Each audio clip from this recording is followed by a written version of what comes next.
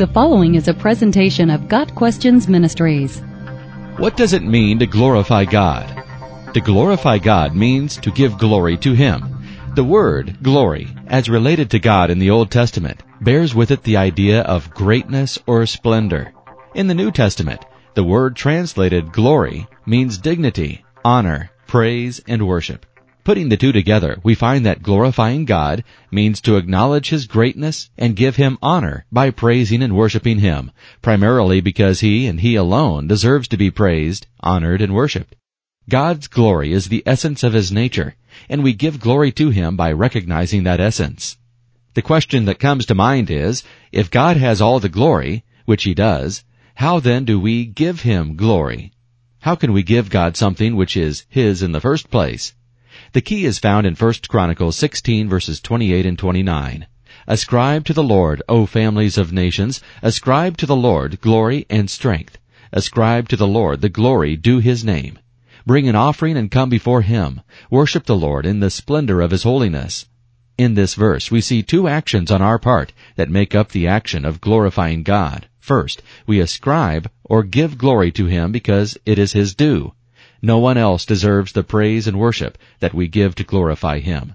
Isaiah 42 verse 8 confirms this. I am the Lord, that is my name. I will not give my glory to another, or my praise to idols. Second, we are to bring an offering to God as part of the worship that glorifies Him. What is the offering we bring to God to glorify Him? The offering we bring to God as we come before Him in the splendor or beauty of His holiness involves agreement, obedience, submission, and rehearsing His attributes and extolling Him. Glorifying God begins with agreeing with everything He says, especially about Himself. In Isaiah 42 verse 5, God declares, I am the Lord. I created the heavens like an open tent above. I made the earth and everything that grows on it. I am the source of life for all who live on this earth, so listen to what I say. Because of who He is, holy and perfect and true, His proclamations and statutes are holy and perfect and true. Psalm 19 verse 7. And we glorify Him by listening to and agreeing with them. God's Word, the Bible, is His Word to us, all that we need for life in Him. Listening to and agreeing with Him, though, will not glorify Him unless we also submit to Him and obey the commands contained in His Word. But from everlasting to everlasting, the Lord's love is with those who fear Him, and His righteousness with their children's children, with those who keep His covenant and remember to obey His precepts. Psalm 103, verses 17 and 18. Jesus reiterated the idea that glorifying and loving God are one and the same in John 14, verse 15. If you love me, you will obey what I command. We also glorify God by rehearsing His attributes and His deeds. Stephen, in his final sermon before he was killed for his faith, retold the story of God's dealings with Israel from the time Abraham left his country in obedience to God's command, all the way to the coming of Christ, the righteous one, whom Israel betrayed and murdered. When we tell of God's work in our lives, how He saved us from sin, and the marvelous works He does in our hearts and minds every day, we glorify Him before others.